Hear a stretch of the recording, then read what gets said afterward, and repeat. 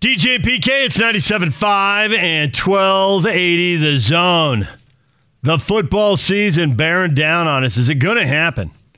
Are the colleges going to go into camps? We're getting right to that time, PK, where it's about time to find out. Schools are going to have players in, and they're going to start. Now, we've seen they're in for voluntary workouts and all that, but are they going to start getting to the bigger groups and start going 11v11 with coaches out there? And then we'll know the season is on the way. And, of course, the opener, the news breaking over the weekend, Bama needs someone to play because they're not playing USC.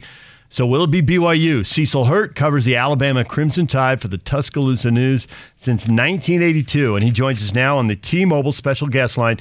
T-Mobile and Sprint are coming together to build the best wireless company around. Visit T-Mobile.com for online services and local store availability. Cecil, good morning.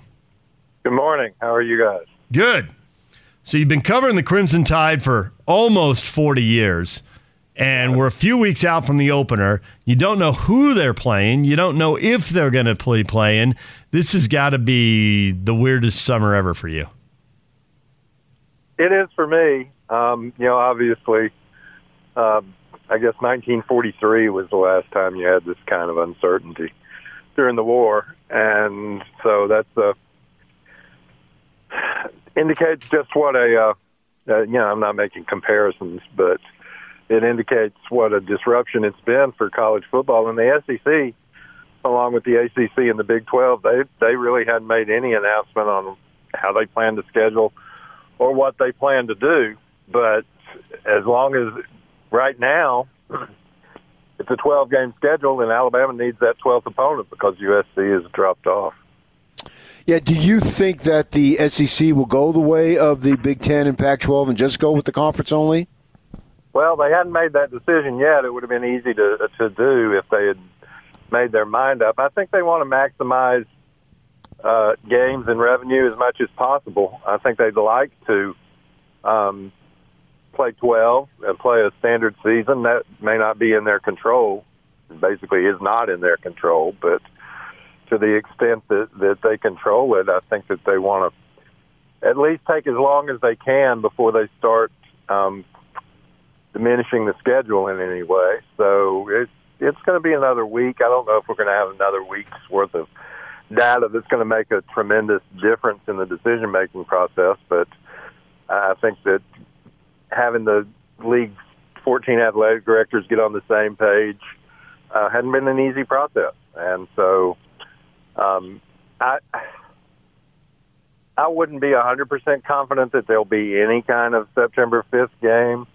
But if there is a September 5th game, you have to have an opponent. And Alabama's been looking and been talking to teams and certainly been talking to Brigham Young. So when you say get all 14 on the same page, is there a split? Are there 8 who want to play and 6 don't, or 9 don't and 5 do? And if they don't get on the same page, could they do what the Colonial Athletic Association did and said, there's no league season, but if you want to go play an independent schedule and schedule whatever you can, knock yourself out?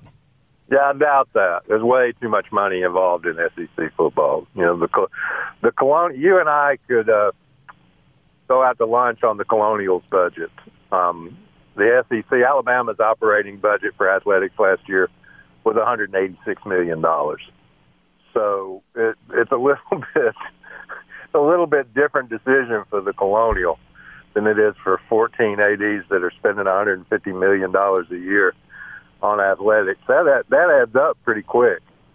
So they'll get on the same page. It's more a situation of you have some schools in the SEC who have ACC rivals in their state, Clemson, South Carolina, Georgia Tech, et cetera, Florida State.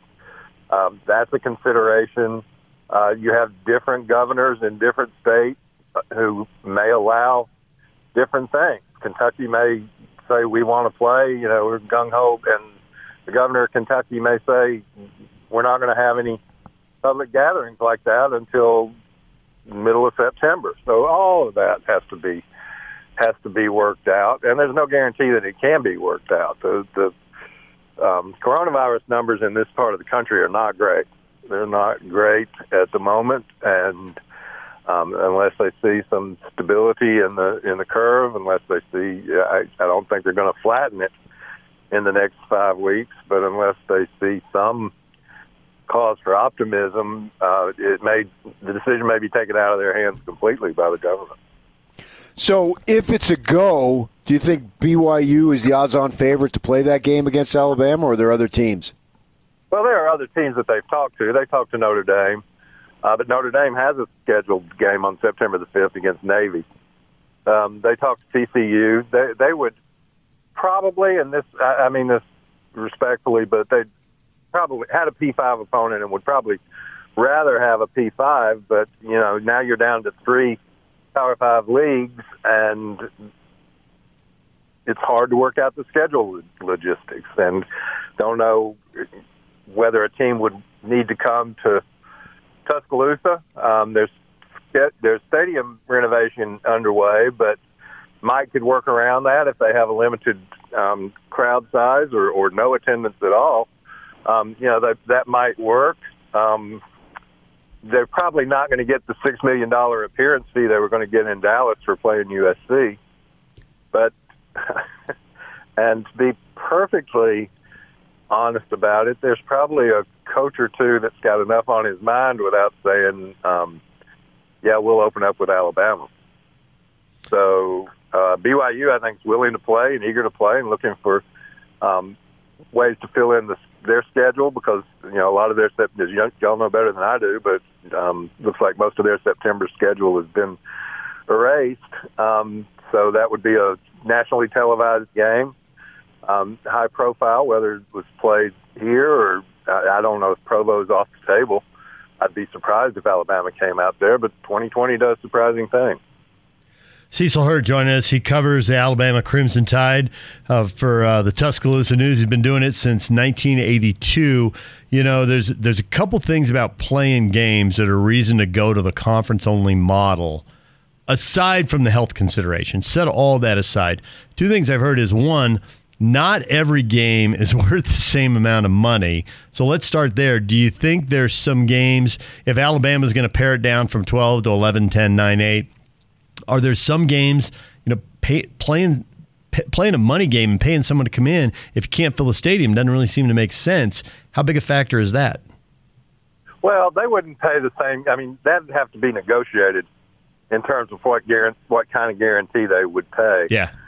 So, and they're already, as I said, you're $6 million in the hole from the start because that's what their appearance fee was going to be in Dallas. So, on the other hand,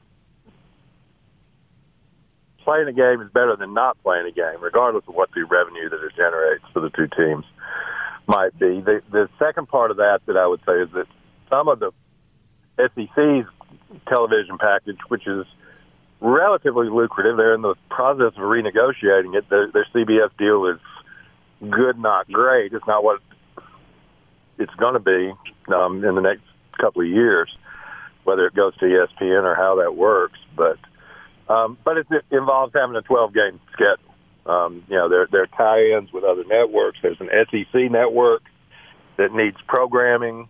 So all of those things factor into it. So it's not just going to be a case where they're going to look at it and say, well, we can get rid of these other games. We're just going to play conference games. Mm-hmm. Now, it may end up that way. It might end up that way. But that wouldn't be the first choice if you were in a situation where you had choices. Do you think that they would try to reschedule that SC game somewhere down the line, or is that done? I would doubt it because of the way their schedule is set up. I mean, unless there are even more profound changes than we've already had, which is hard to imagine. They're scheduled out Power 5 through 2033. They've got Texas home and home. They've got Ohio State home and home. They've got Notre Dame home and home. So it would be hard. They have Miami in a neutral site next year, and then they start the home and homes with Texas. They've got Arizona. They've got Florida State. So I don't know that there's a spot where USC would immediately fit in. Cecil Hurt joined us, writes for the Tuscaloosa News, covers the Crimson Tide. You brought up an interesting point that there might not – it's hard for Alabama to get a season-opening game because a lot of teams maybe don't want to face Alabama because it's such a good chance that you could not only get beaten, but you could just get crushed. And I was reading a thing that one of the reasons to go to conference-only games was because there are coaches, and it was an anonymous quote. Of course it was.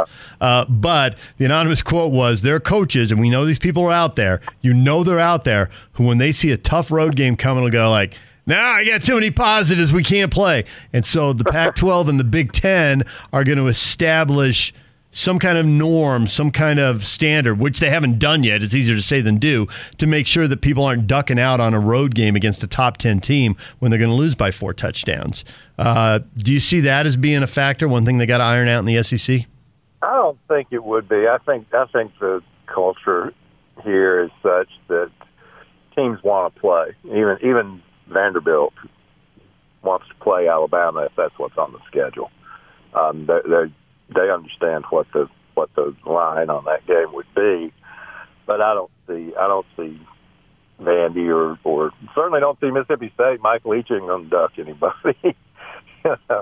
And then if you start that, suppose you've got a 3-game stretch of Alabama, LSU, and Georgia, you're just going to claim positives the whole 3 weeks and not play anybody.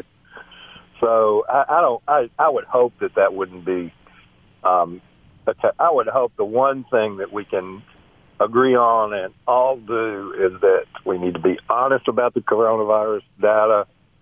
We need to respond to it correctly, and it does not need to be manipulated for competitive advantage one way or the other. Either saying you've got more guys sick than you have or playing guys who've tested positive. Nick Saban's going to be 69 this season. How long do you think he's going to go? Well, that's a good question. I don't know what else he would do. I think he's happier doing this than anything else, but I certainly can't speak for him and his family, and I'm sure this year has brought a real set of frustrations, but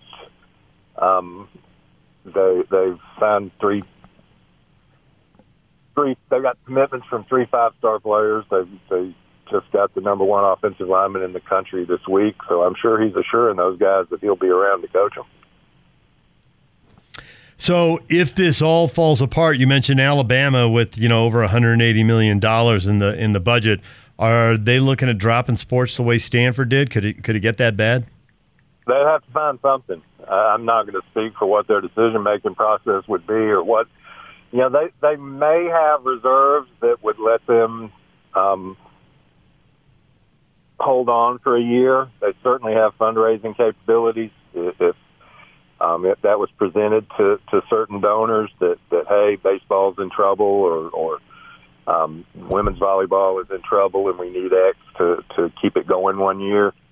But you have to tighten the belt somewhere. You have to find where you can make cuts and account for that. If your budget is usually $180 million, and all of a sudden you only have, let's say, $60 million coming in for a year, that's a huge shortfall, and that's just one hypothetical about the numbers, but that's one of the hypotheticals that could happen. How's Steve Sarkisian doing? We heard some information about him as far as his health. He's still resting. He had heart surgery, had a stent put in. It's been a situation where they hadn't been on the field with players and out in the heat and so forth. So he's been able to do what work he can do. He's been able to do from home. So that, I guess you look for the silver lining in everything. The timing probably was a little better for him, although I'm sure it was scary for him as well. In terms of job, though, it's probably as good a time as any for him to have a few weeks to recuperate, and then we'll see what he's able to do when they get more full. I mean, they're back in a few more drills today, but and I don't think he'll be around. I don't think he'll be around anybody, given the vulnerability to the virus for a while yet. You mentioned that the schedule was built out for a few years. For a long time, neutral games in NFL stadiums were a big deal, and BYU played a bunch of them. But now you're talking about all these home and home. deals going forward. What has led to the change? That seems like a big change in philosophy. What's the difference there? I think the biggest difference, I think there's a variety. And first of all, I've always been a big advocate of home and homes as part of the college football experience. I think it's great for Alabama to play in Columbus or Austin, South Bend.